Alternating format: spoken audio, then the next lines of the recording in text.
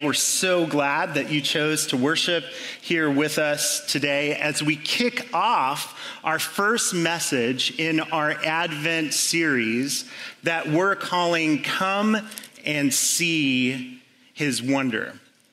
In a few minutes, we're going to open the scriptures as we always do to Luke chapter 2, the classic Christmas story that is overflowing with wonder. But before we do, I want you just to take a moment, and I want you to think back to a time when you personally were overwhelmed with a sense of wonder.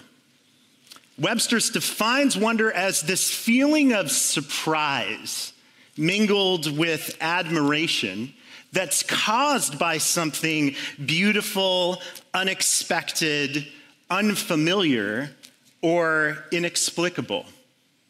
And doesn't that word sum up what Christmas is all about?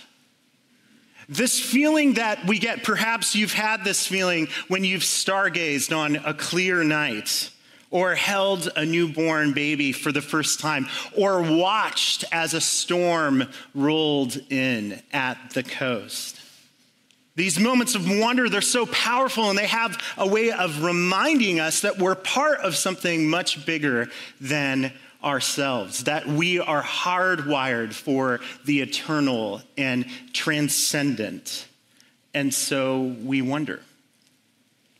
For me, so many of my fondest memories of wonder revolve around Christmas as a kid. Remember that feeling of Christmas when you were a kid?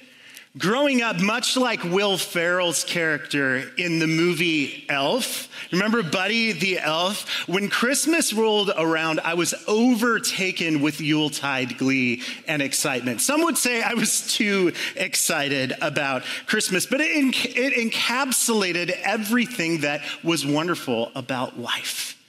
Shopping for the Christmas tree, stringing up the lights, and then counting down the seconds until Christmas Day, all while consuming this magical thing that was in everything when I was a kid called high fructose corn syrup.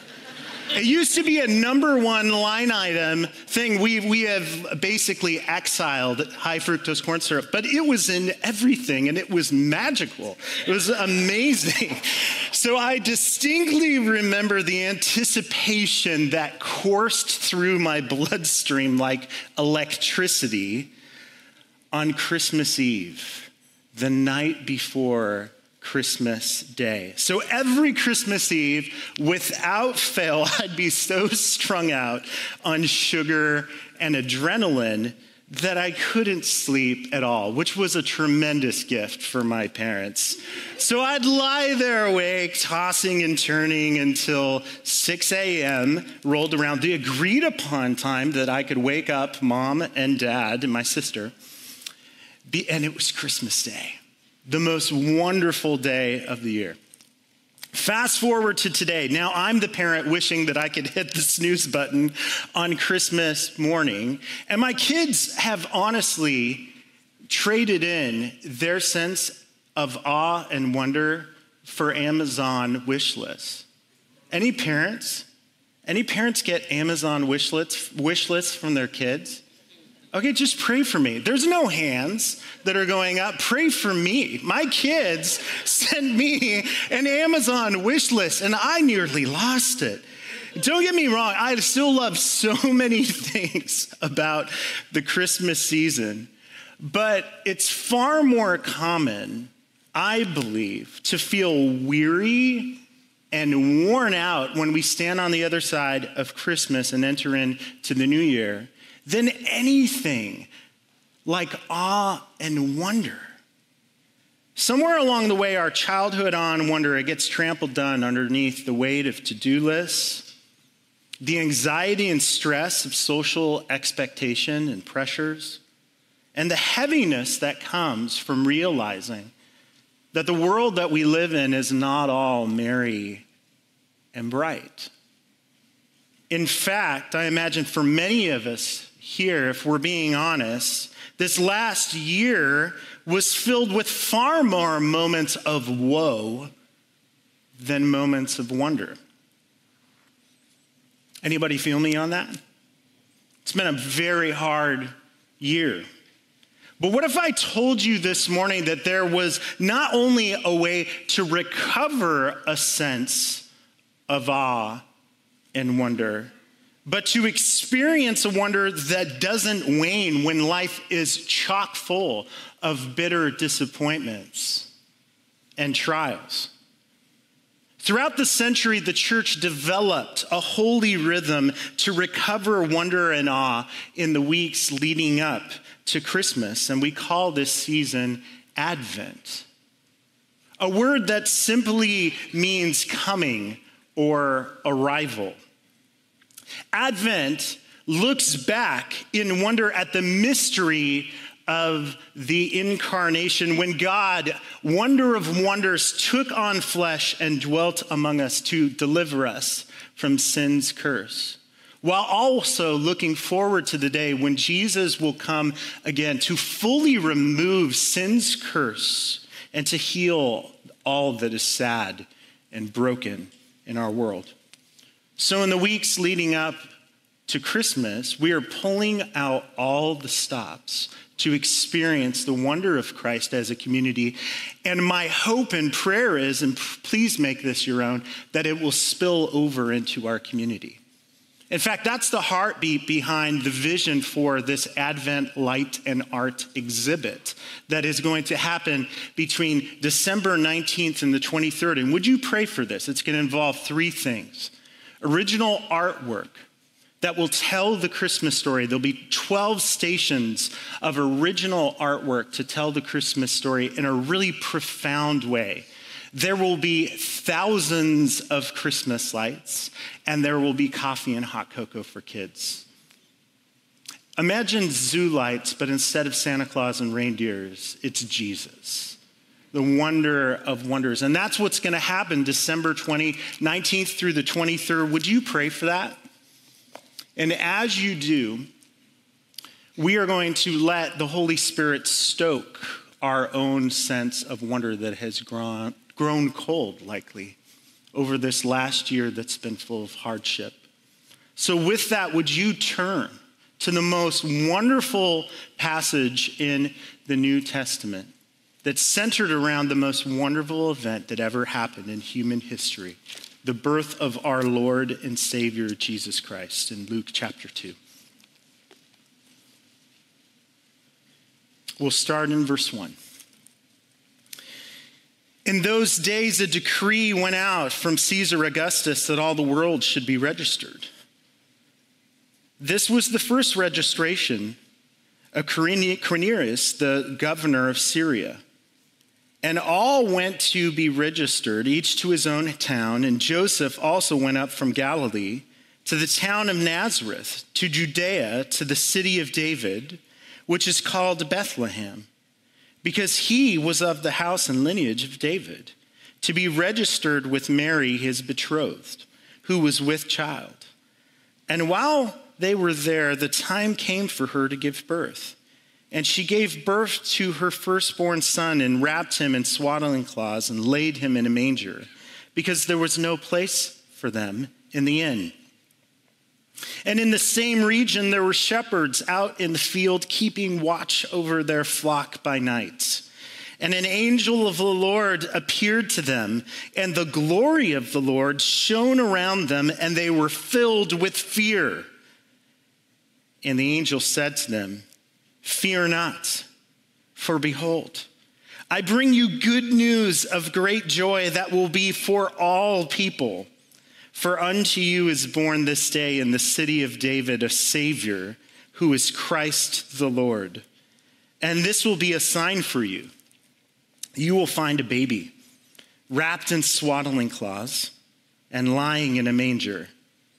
And suddenly there was with the angel a multitude of the heavenly hosts praising God and saying, "Glory to God in the highest, and on earth peace among those whom he is pleased." When the angel went away from them into heaven, the shepherds said to one another, let us go over to Bethlehem and see this thing that has happened, which the Lord has made known to us." And they went with haste and found Mary and Joseph and the baby lying in a manger. And when they saw it, they made known the saying that had been told to them concerning this child. And all who heard it wondered at what the shepherds told them. But Mary treasured up these things, pondering them in her heart. And the shepherds returned, glorifying and praising God for all they had heard and seen as it had been told them. This is God's word. The miracle of Christ's birth was so powerful and amazing that this moment overflowed in a groundswell of wonder that swept through the region of Bethlehem that night. In fact, did you notice that little detail that Luke recorded in verse 18 when he tells us that all who heard it, this testimony of Jesus' birth, wondered at what the shepherds told them?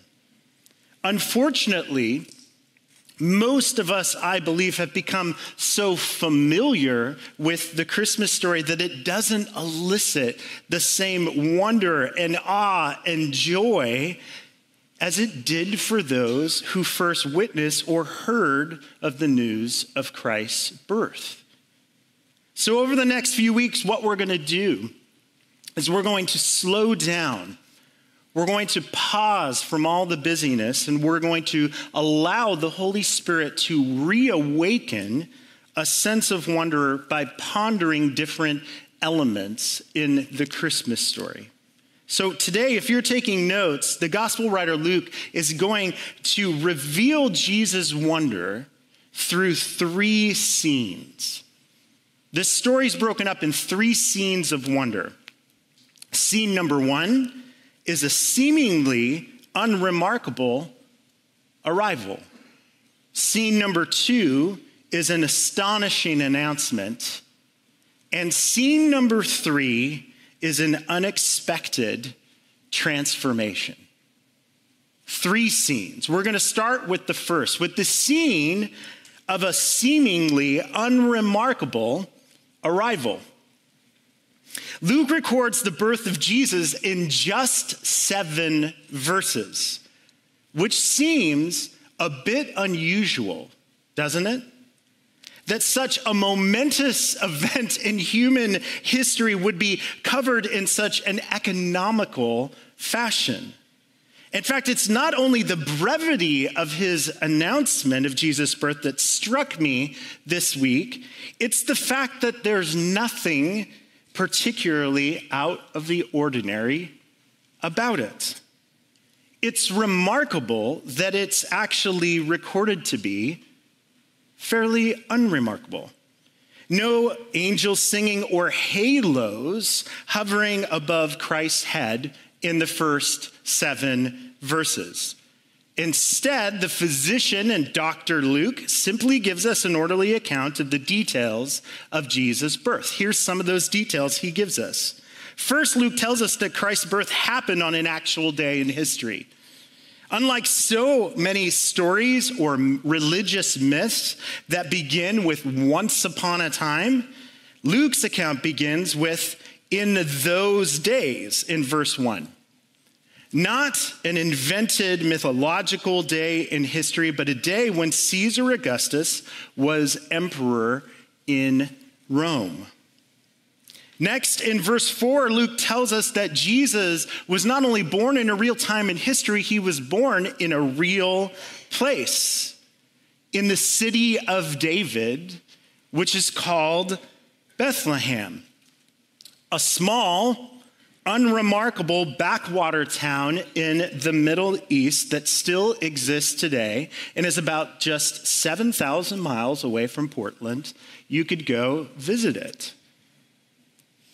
In verse 6, he tells us that when it came time for Jesus to be born, Luke doesn't mention anything out of the ordinary. Instead, he tells us that when the time came for Mary to give birth, she gave birth. Jesus was born in the same way that you and I were born. And perhaps most shocking of all of this unfolded not in a hospital room, but in a humble stable, in a cattle shed, the King of Heaven, born to a poor couple. On the surface, there's certainly nothing Instagram worthy about this moment. Just a crying baby covered in amniotic fluid being held by parents who are scared. However, as the multitude of angels and the heavenly host will soon attest, this is no ordinary baby. And what happened this night in Bethlehem is actually the most wonderful moment in history. You see, friends, throughout the Old Testament, God has promised over and over through his prophets that this day would come. Time and time again, the Lord promised from Genesis to Malachi in the Old Testament that this day would arrive when he would send a king from David's lineage who'd come to rescue us, to reclaim what is rightfully his. Did you know that there are over 300 prophecies in the Old Testament that Christ was born to fulfill? To put this in perspective, I want you to take a look at these lights that are hanging up right here, these strands of lights. And I want you to imagine that each of these lights represents a promise that God has spoken to send a Messiah, an anointed king that would deliver the world from all of sin's cruel tyranny. From Genesis to Malachi, a strand of promises. Now, I want you to imagine what would happen if one of those lights was removed from the strand. You know what would happen. This happens to me every year that I go out to set up Christmas lights. You do all of this work. You set them up and then wah, wah. They don't light up. One little tiny light, even if it's missing, seems incidental, but the whole thing doesn't light up.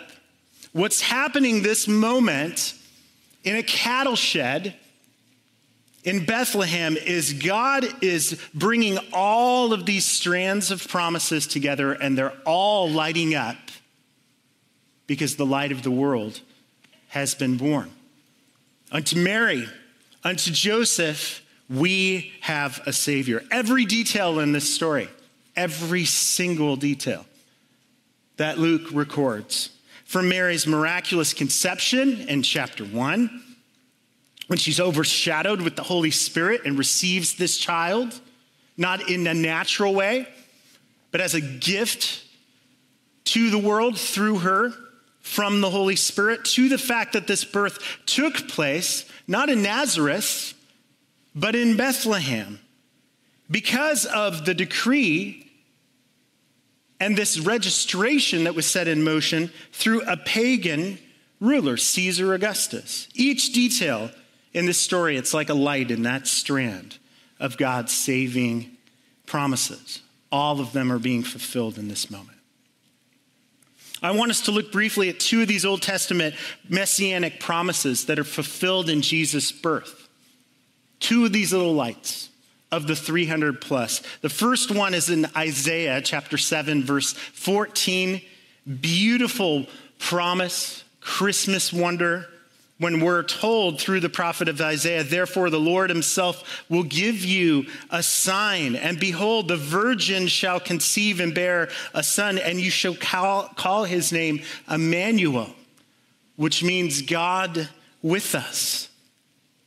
The second promise that's fulfilled right here in this moment in Luke 2 is from Micah chapter 5, verses 2 and 3, written about 400 years before the birth of Christ.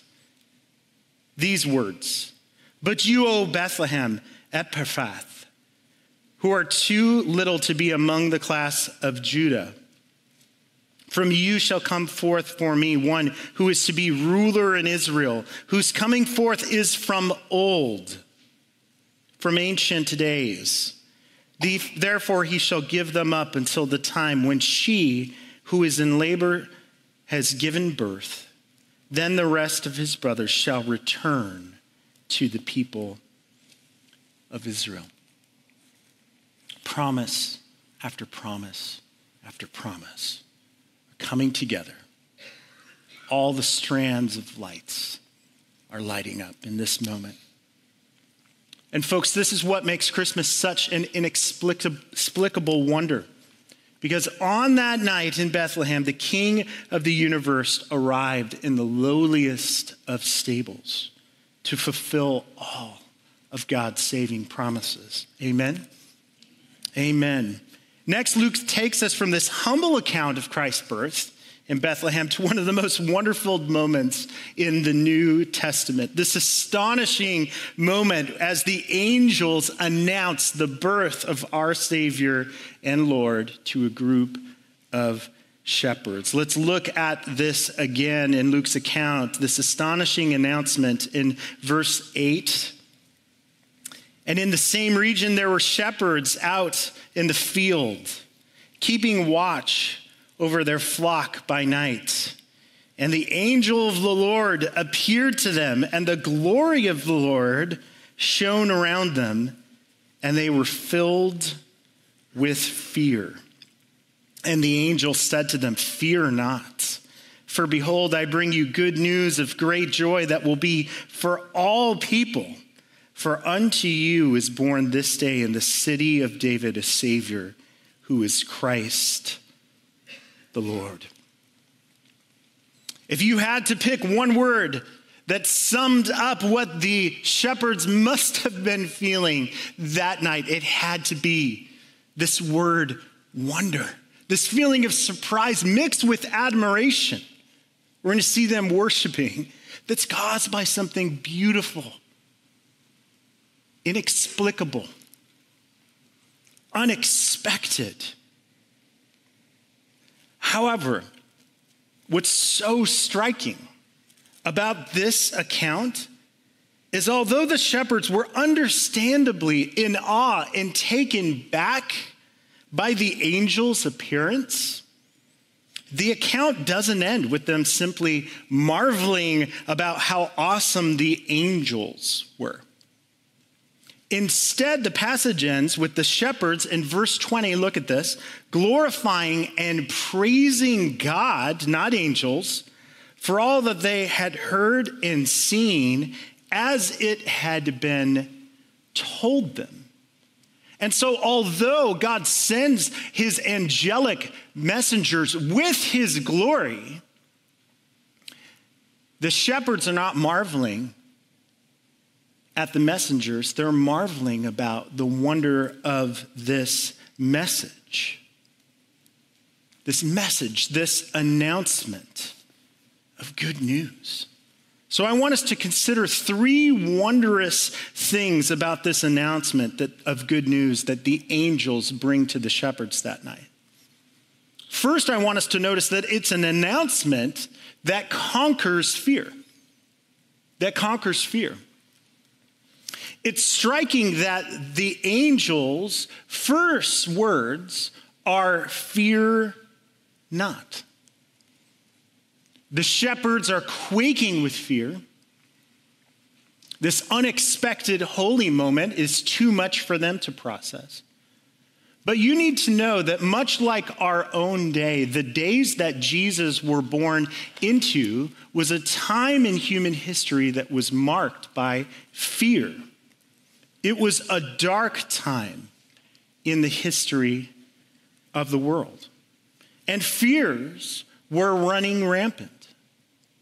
The dominant emotion, just like our own day, was anxiety and fear and a sense of crippling uncertainty. Fears that were not stoked by a virus or a pandemic or economic uncertainty, as much as fears that were fanned into flame by a pagan Roman king that Luke identifies as Caesar Augustus. Caesar Augustus, the son of Julius Caesar. And he called himself Augustus. He gave himself that name, meaning great one or the magnificent. He gave himself that name. In reality, Augustus was not great. He was not a great king, but rather a cruel megalomaniac who ruled through fear, through terror. In exchange for protection and peace, the great Pax Romana, or peace of Rome, Augustus required those that he conquered and ruled over, both Jews and Roman Gentiles alike, to not only pledge their allegiance, but to worship him as Lord. So in an effort to remind everyone how great and mighty he was, he wanted to have the calendar changed to start the new era in history on his birthday. Did you know that? He wanted to have all the calendars begin at 0 with his birthday. So he sent out messengers that were called euangelistes, which we get the word evangelists from. And these messengers, he sent them out throughout the provinces of Rome with an announcement, which in Greek was called a euangelion.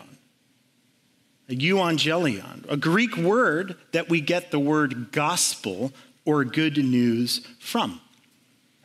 Archaeologists have actually found one of these calendars in Turkey several years ago that contained the following inscription and gospel that Caesar Augustus sent out and announced to the world. Look at this announcement that is on this calendar and listen to these words.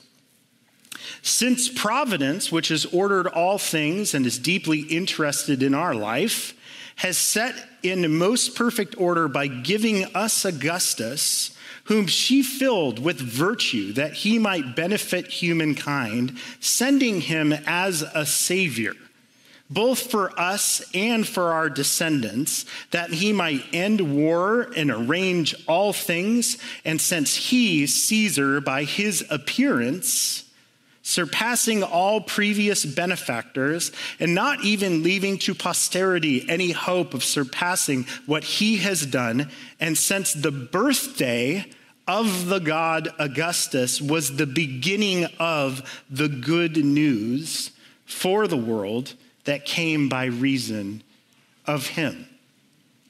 Sound familiar? I hope it does. Because what the angels are doing in this moment is a staggering, subversive announcement that's overturning everything that this false ruler, this false Messiah promised. You see, God sent his angels to announce the birthday of a Savior for the whole world and the arrival of a different kind of king. Not an inglorious king, but a king whose glory cannot be measured. Unlike Augustus, the Roman king who promised peace and wars to cease but ruled through tyranny, this glorious king would bring peace on earth and goodwill to all men, and he alone is the one and only Prince of Peace and Lord of Lords, and his name is Jesus Christ. Amen. This announcement, if you believe it, if you receive it like the shepherds did that night, it not only conquers fear, it brings an indestructible joy. It not only calms fears, it fills you with a joy that cannot be robbed or torn down through the bitter trials of life. That's why the angels say, I bring you good news, but not just good news of great joy. In the first century, the number one virtue that distinguished Christ's followers from the world was this great joy. We see the seeds of this joy welling up in the moment immediately after Jesus rose from the dead on Easter morning. In Luke chapter 24, at the end of his gospel, we see the same phrase of great joy show up in chapter 24 and verses 51 and 52. While he, that is Christ, blessed his disciples, he parted from them, was carried up into heaven, and they worshiped him and returned to Jerusalem with great joy. You see, folks, even in the midst of a year that has not, for us, been one where joy has come easy, I believe that the Lord wants to fill us with the wonder of Christ so that our joy can witness to our community that we have a great Savior and Lord. This joy isn't based on circumstances. It's based on the constant love of a Savior who's promised, I'll never leave you. River West, I'll never forsake you. A God who's with us through every hardship. Amen? Finally, this announcement of good news, of great joy, is for all people. The angel said, I bring you great news, great joy for all people. The gospel tears down barriers, crosses bridges, brings unlikely people together. And it's not good news if it's not good news for all. And this is evidence, this nature of the gospel is evidence in that the first recipients of the message were not people of great nobility or class or significance, but rather a group of shepherds. Now, in Jesus' day, the status of a shepherd in society, it wasn't good. They were on the low end of the social spectrum, and they were not generally considered honest, reliable people. In fact, the rabbis in Jesus' day, we know this from the Talmud and rabbinic commentary, that shepherds were deemed so unreliable that their testimony was not even admissible in the courts of Jesus' day. Which makes it so remarkable that God, in his sovereign grace, would choose a bunch of religious outcasts to be the first recipients of this good news. But not only the first recipients, but the first witnesses of Christ's birth. The first recipients and the first witnesses of his birth as well. We see this. Look at this. This is so cool. In verses 16 to 18. And they, that is the shepherds, they went with haste. They're running. And they found Mary and Joseph and the baby lying in the manger. And when they saw it, they made known the saying that had been told to them concerning this child. And all who heard it wondered at what the shepherds had told them. While it makes perfect sense for God to send angels and holy messengers to announce his son's birth, who would ever imagine that the God of the universe would choose this group of shepherds to be the first evangelists of Christ? And yet that's what happened in this story through a bunch of lowly shepherds. Think about it. Think about how wonderful this truly is. If you and I were going to announce the most significant event in all of human history, wouldn't you try to find the most educated, most influential, most respected people to relay this message? And yet, friends, that's one of the many wonders of this Christmas story. As God transformed this lowly group of shepherds into his worshipers and witnesses. The story ends with this unexpected transformations as outcasts become the first evangelists of Christ in Luke's account. But this is the mystery of how God has chosen to reveal the wonder of the gospel to the world. Not through influencers, but through outcasts. Not through the wise, but through the simple. Not through the proud and put together, but through the humble and the broken. When I think about the modern day shepherds in our city, the outcasts, the looked over, the lowly, I cannot help but think of the residents that our hotel ministry team visits every month. I'm going to invite my good friend Tanya up here this morning, and she's going to share this morning one of the most powerful testimonies of how this ministry that started 19 years ago by an incredible woman of faith, Debbie Wakeling, how this ministry over the years is making an impact for Christ in the lives of these residents that live in these low-income hotels in some of the areas of our city that have been hit hardest by the pandemic. Our teams go in there to bring the love of Christ, to bring meals, to do visitations, more than anything to actually bring hope where there is not a lot of hope. And so Tanya, I asked her to come up here today to introduce herself and to share a testimony from one of these residents that was too wonderful not to share with you all. Tanya. Thank you, Pastor Christopher, for sharing that. And thank you to those of you that have served with Hotel. It's just been such a blessing to so many. And now I get to share a letter that one of the residents wrote.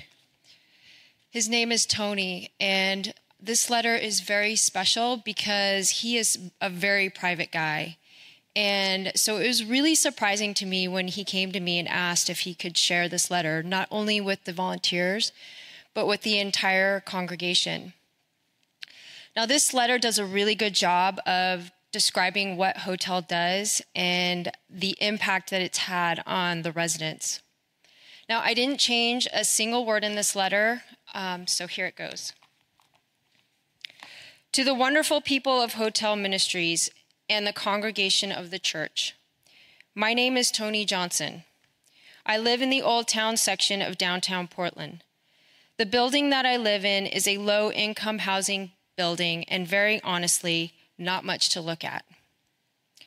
How I wound up living in such a place is a story that took a lifetime to create and would probably take just as long to explain, or write about now, or bore you with. So it's not my intention to put you through that. I will say that by the time I did move into this building, life, generally speaking, had beaten me down so badly that I had lost all hope that anything, much less everything, was going to be okay. I'm not a drug addict. I'm not an alcoholic. I am, in fact, just a guy who somehow got left behind. By life, by friends and family, by God, and in some sense, even by myself. I believe that God hated me. I believe that I was disposable. A throwaway that, simply put, was nothing more than white trash that didn't deserve anything, because I was never going to be anything. Hope was gone completely. I had, for all intents and purposes, given up. One day I was getting on the elevator here in the Building of Despair and was introduced by the building manager to a person I came to know as Deb from Hotel Ministries. I smiled and did my best impression of a real person and went about my day. All I knew is that whatever she was selling, I didn't want it. Later that afternoon, there was a knock on my door, and when I opened it, was kind of shocked to see this group of people all smiling and friendly looking, asking me, the white trash throwaway, if I needed anything. I remember my biggest thought was, really? For real?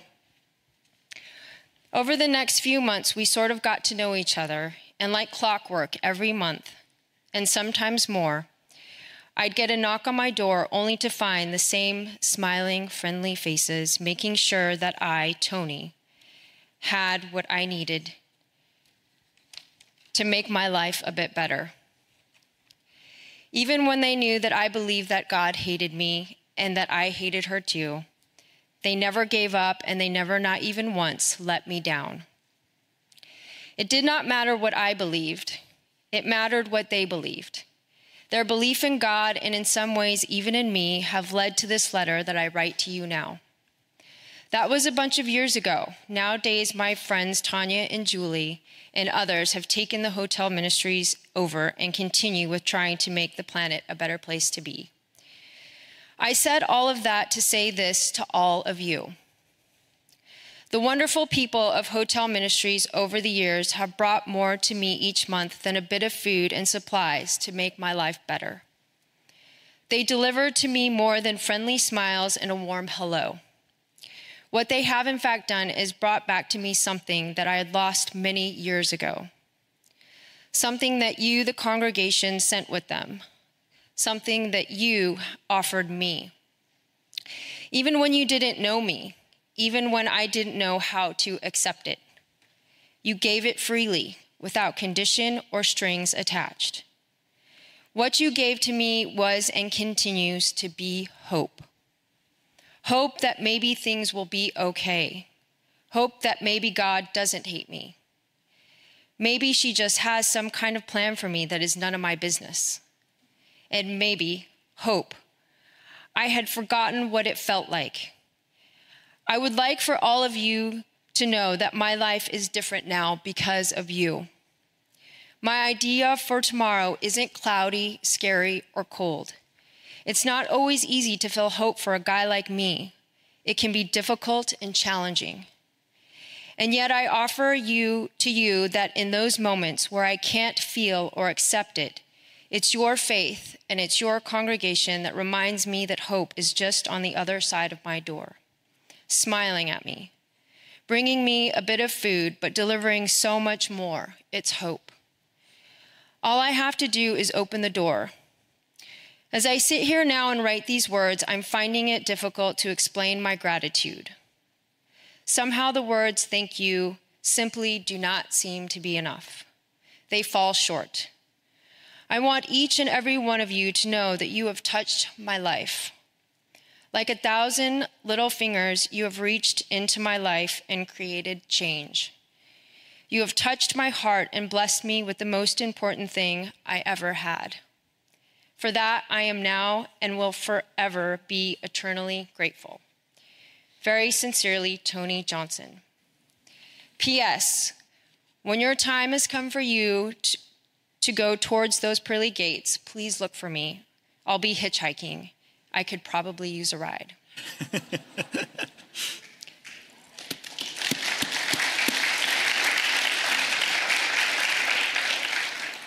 It's a reality that so many people living in these SROs downtown are in great need. And it's not just a need for food and clothing. It really is a need for connection, for compassion, and just for hope, just like Tony. My hope today is that Tony's letter will stir your heart to serve in just any way that you can. Whether it's shopping, cooking, or making a visit, or simply praying for somebody who needs it. So I will be holding a meeting on the 19th of December in the community room after the 11 a.m. service for anyone who is interested in learning more or possibly helping. And I'll also be out in the foyer if you have any questions. Thank you so much. Thank you, Tanya. Thank you so much.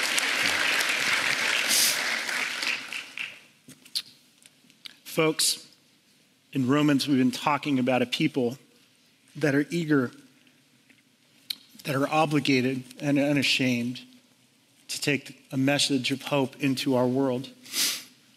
This is why. It's because the most wonderful thing happens when we take this good news of great joy that's for all people and we extend it. The Lord transforms lives. Amen. I hope the 5 names of people that you have written down, that you'll invite them in this season to come experience Christ's wonder, because it's too good to keep to ourselves. Amen. It's too wonderful. And communion reminds us that this wonderful message is not abstract, that Christ was born, that it's physical, that he was born to be with us and in the flesh. If I can get this thing open.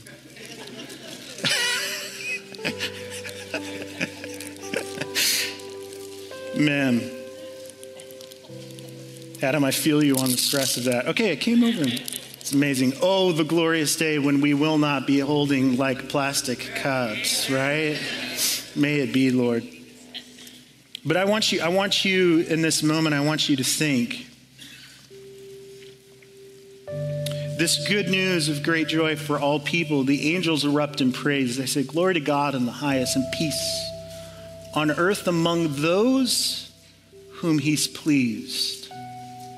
Communion reminds us that we have a Savior who's pleased with us. And it took his blood shed on the cross and his body broken to experience that grace. Let's receive the body of Christ. Let's remember the good news today.